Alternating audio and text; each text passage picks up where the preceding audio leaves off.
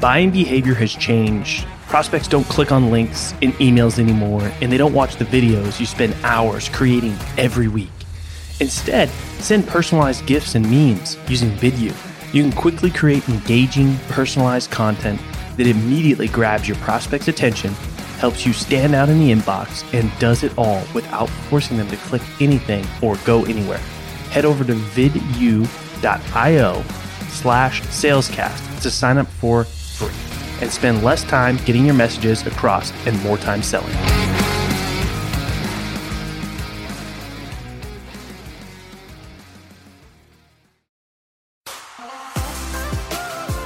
In the world of sales, you either sink, swim, or break through to the next level. My name's Colin Mitchell, and this is Sales Transformation, a new kind of sales show designed to bring you through the epic, life-changing moments of elite sellers so you can experience your own sales transformation.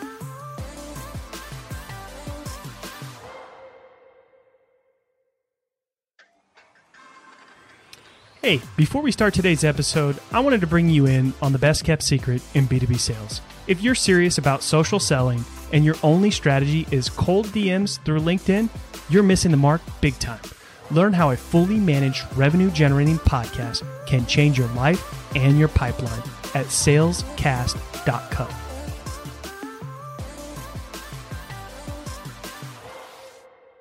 All right, welcome to another episode of Sales Transformation.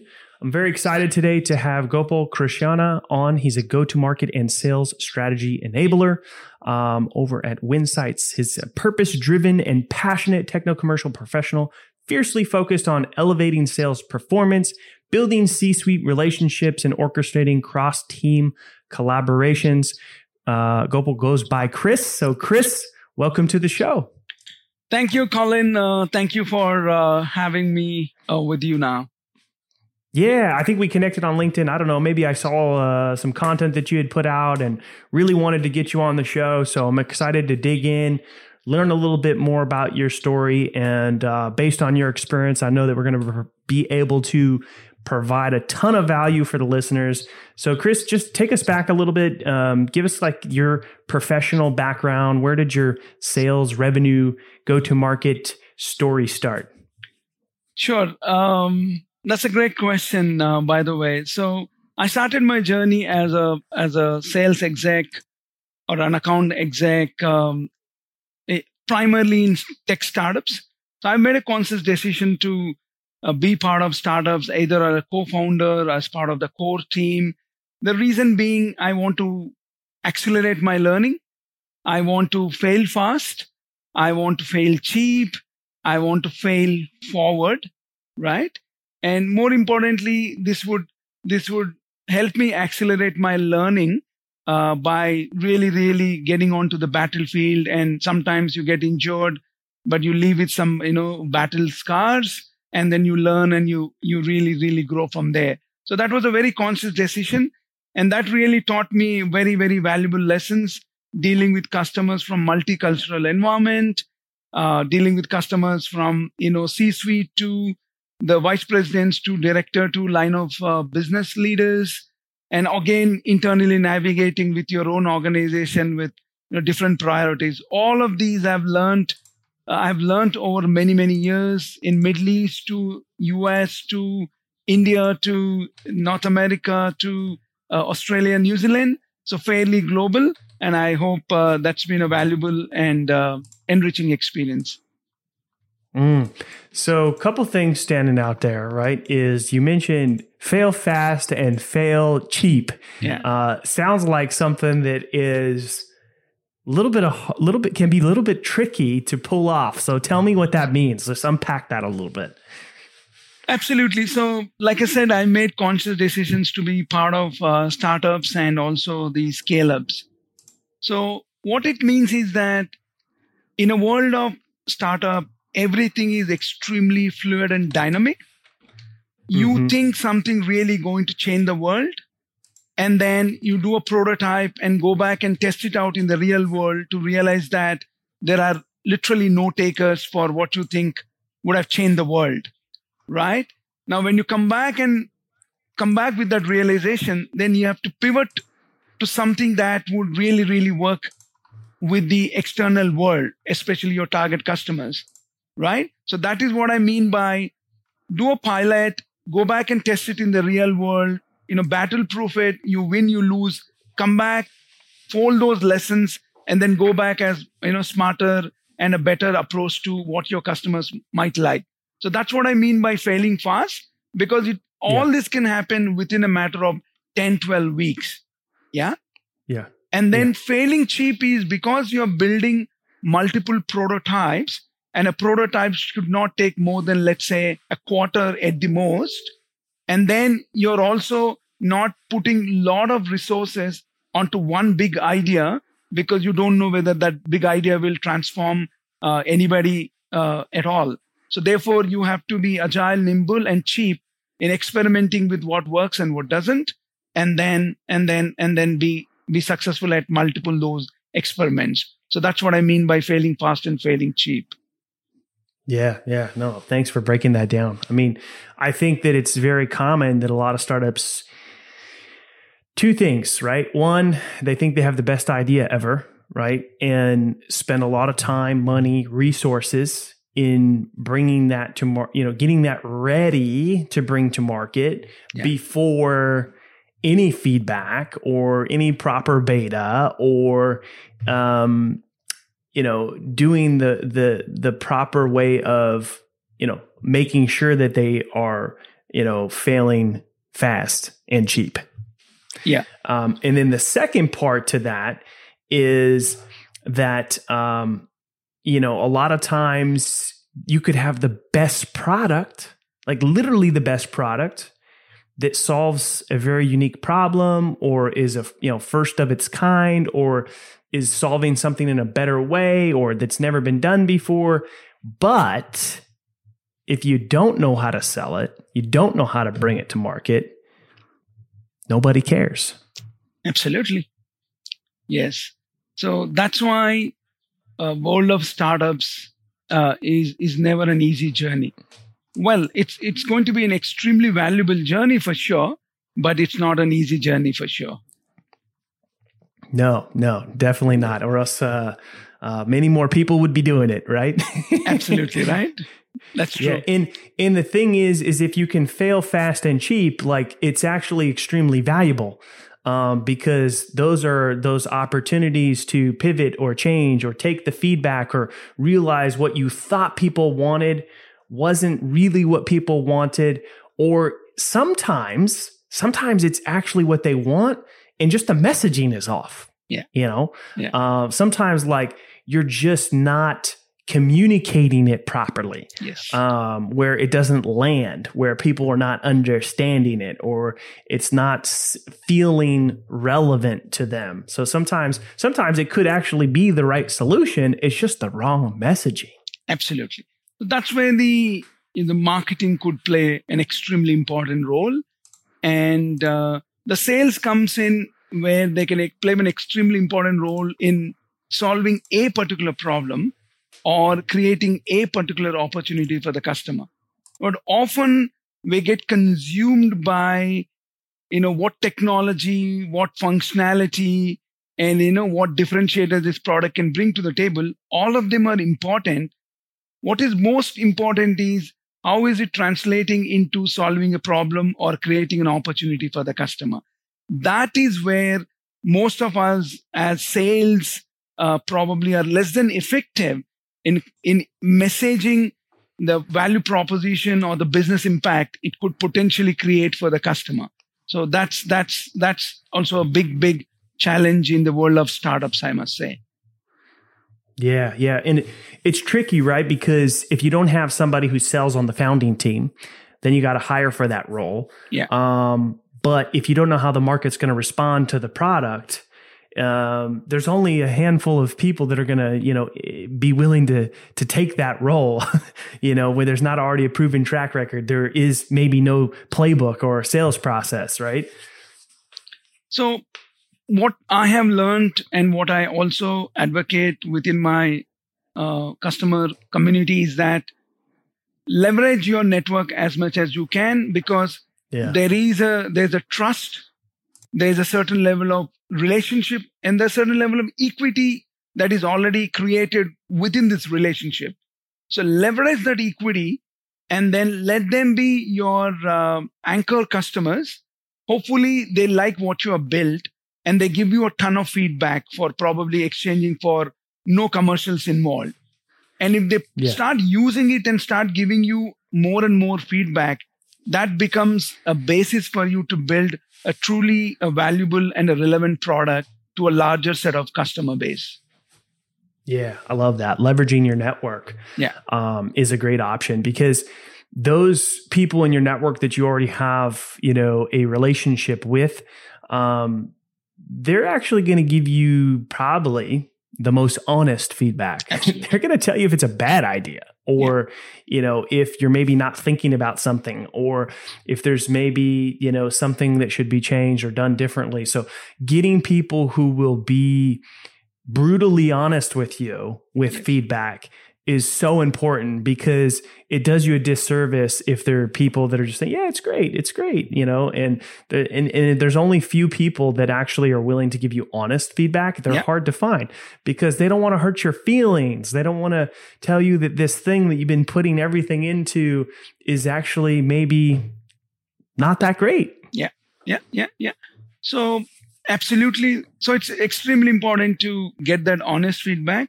In fact, focus on criticism than appreciation, because appreciation does not do any good for you. Yeah.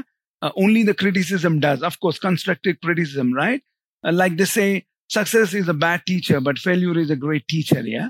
So therefore, failure in terms of, success and failure teaches you a lot.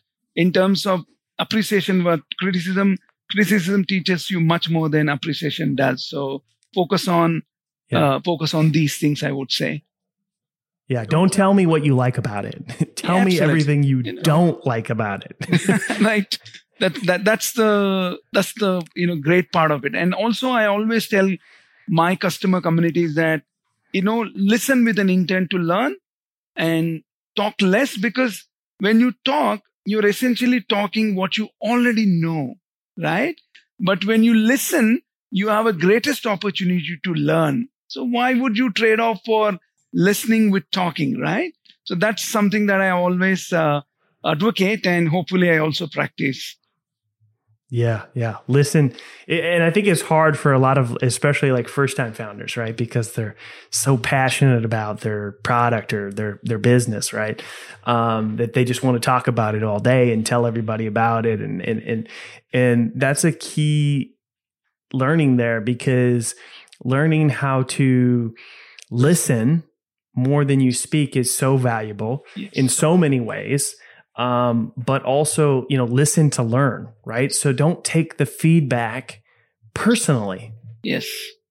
That's huge. I mean, it's not, you got to create a safe place for people to give you feedback where they don't, and if you take it the wrong way and take it too personally, they might be a little bit more reluctant to give you feedback next time. Absolutely. So, I think the key is like making sure you're in a good headspace to receive that feedback before seeking it is really important.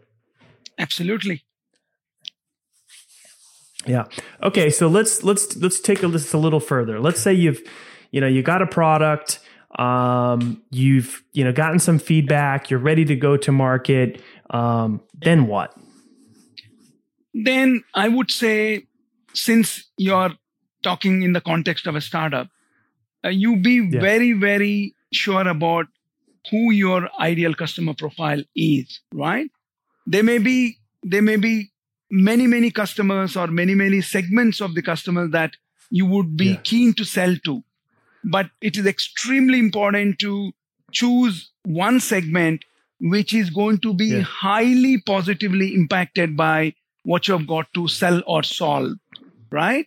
Yeah. And only focus on that niche, which is what I call as an ideal customer profile, and then zero in on ideal customer buyer community. Usually in a B2B sales, there could be more than one ideal buyer, maybe 2, 3, or 4.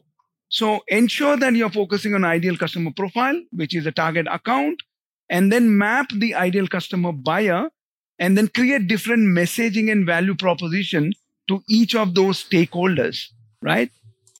And then start reaching out at a scale to those individual accounts and individual buyers with a very, very personalized messaging.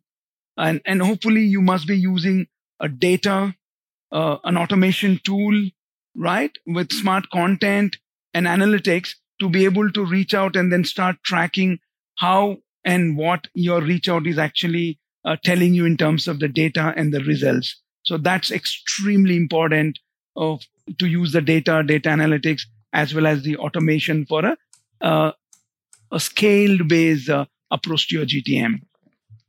Yeah. And I think the most important thing there is, like, a lot of startups think their ideal customer profile is anybody who's willing to pay them, right? That's as far, whoever will write us a check, you know? I love it when, you talk to a startup and, you ask them who their ICP is, and they're like, oh, enterprise with teams of this size. Everybody wants to go after these really large targets.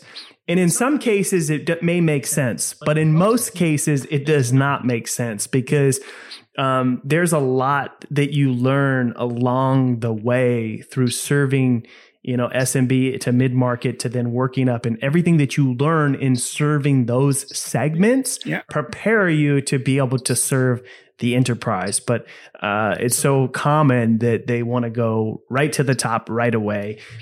There's definitely some exceptions there, but most often than not, you got to work your way up to that. Absolutely. And then how do you reach at scale, right? There are only a limited number of that, the Fortune 1000, Fortune 2000 you want to target.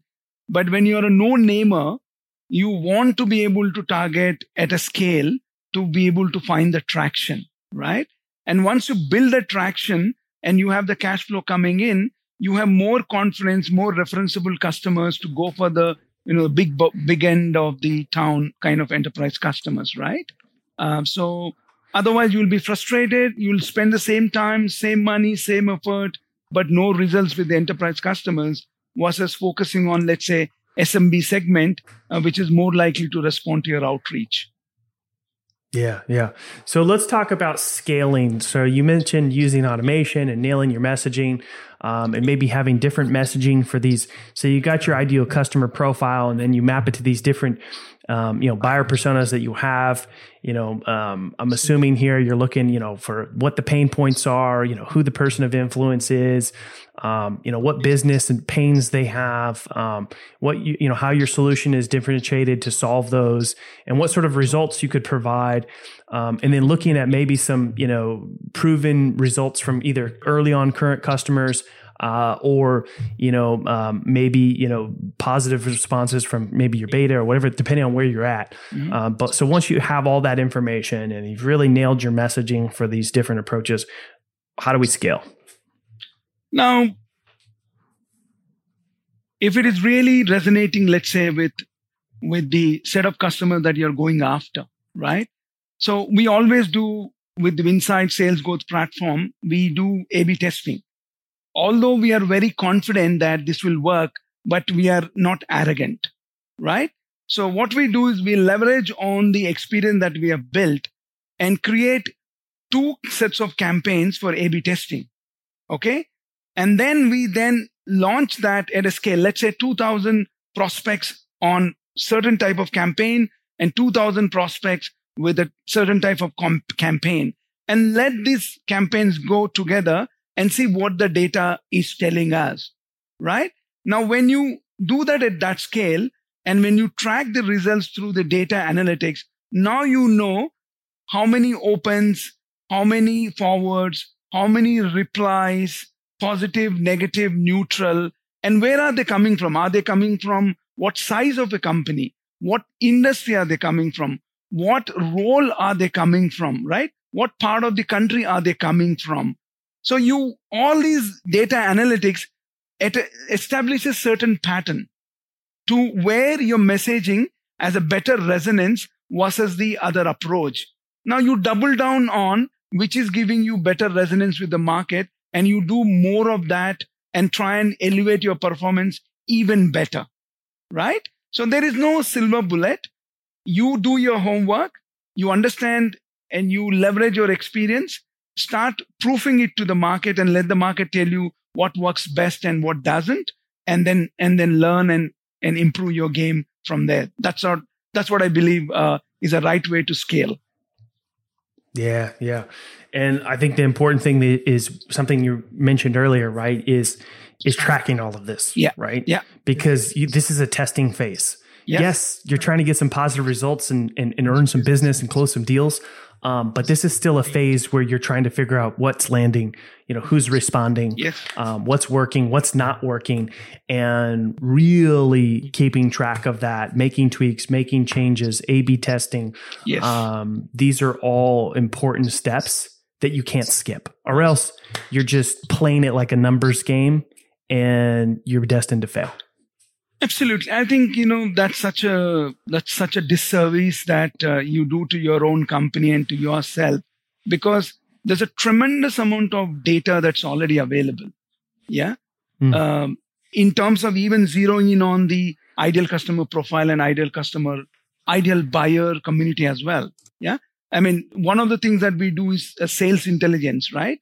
In the sales intelligence, we give you so many data points to really, really make that as an input to your go-to-market strategy. Even before you spend any dollars on executing that go-to-market strategy, we give you a ton of insights so you can actually be very smart about who you want to go after, right?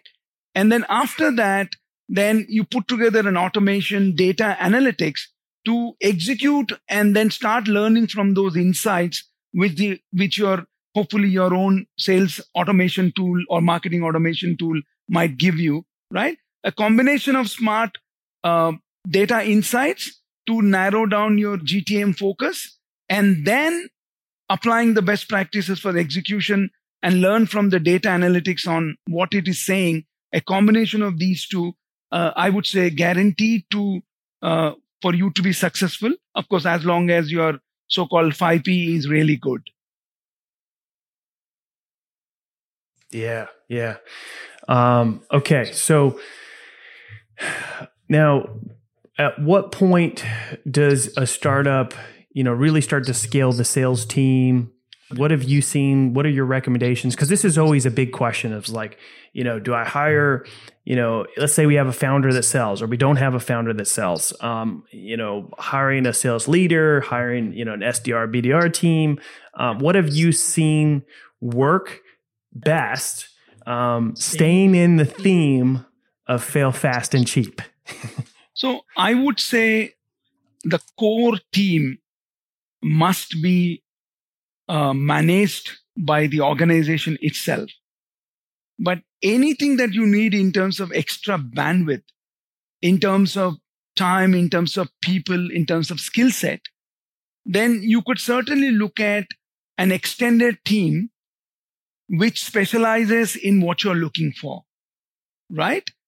So, for example, if you want to build pipeline, at scale, now you could look at two things.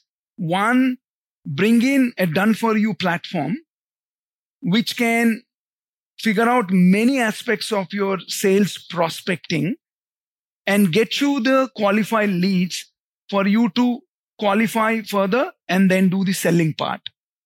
So that the significant aspect of the prospecting is outsourced to a done-for-you kind of a company. Yeah, that's one way to solve this problem.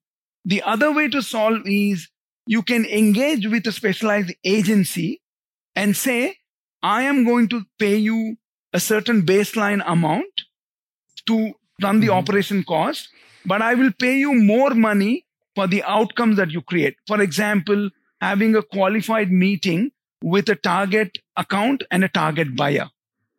So now you as an organization readily have meetings booked for you by this agency, which is getting you 30 minutes of face time with an ideal customer and ideal buyer.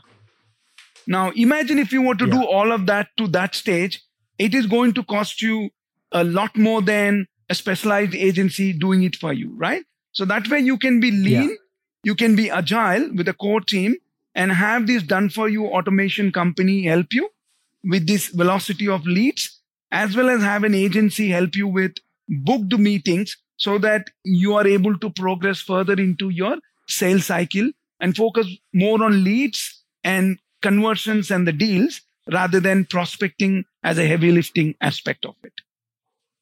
Yeah. Well, it's a great point, because there's even still a lot of learning that needs to be in your sales process of once you actually get a meeting, closing deals and such, right? Absolutely. So hiring people internally is expensive, takes a lot of time. And if you haven't even figured out that piece of the equation, it's expensive for you as an organization. But it's also a disservice to bringing people into the team too early before you're ready, because they're not going to be successful, right? Until you have a proven track record and have some things figured out. But I love how you mentioned, finding an outsourced agency that's, there's a base amount and then there's also some additional upside for them, which is, incentive for them to perform. But there's so many of these agencies, right? I mean, there's so many. What are some good ideas or suggestions of how to find the right agency that can perform for you? Right. I mean, that is a homework that you as a C-suite or a founder or a co-founder of an organization must do. The best way to do is get some references from your network who have already gone down that path and have earned some success down that path. That is the best way to also go out there and try yourself, right? That I would say is the first and foremost thing that you need to look at. The other way to look at is look at a platform like LinkedIn and look for certain thought leaders, right? Who are really, really, they know what they're talking about and they're demonstrating their thought leadership to very, very valuable content and the insights.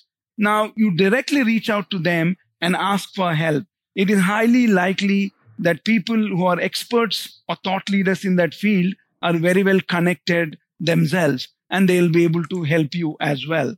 So I would say these are the two most proven and the safest ways to onboard a new vendor who will hopefully deliver results for you. Yeah. Awesome. Chris, thank you so much for coming on today. Really appreciated. Tons and tons of value in this episode. So really appreciate it. Where's the best place for folks to get in touch with you, connect with you, if they wanted to do so? I'm available on LinkedIn. So Gopalakrishna and Chris, you can say. I'm always available on LinkedIn. You can connect with me. You can shoot some questions. More than happy to help. It does not have to be commercial.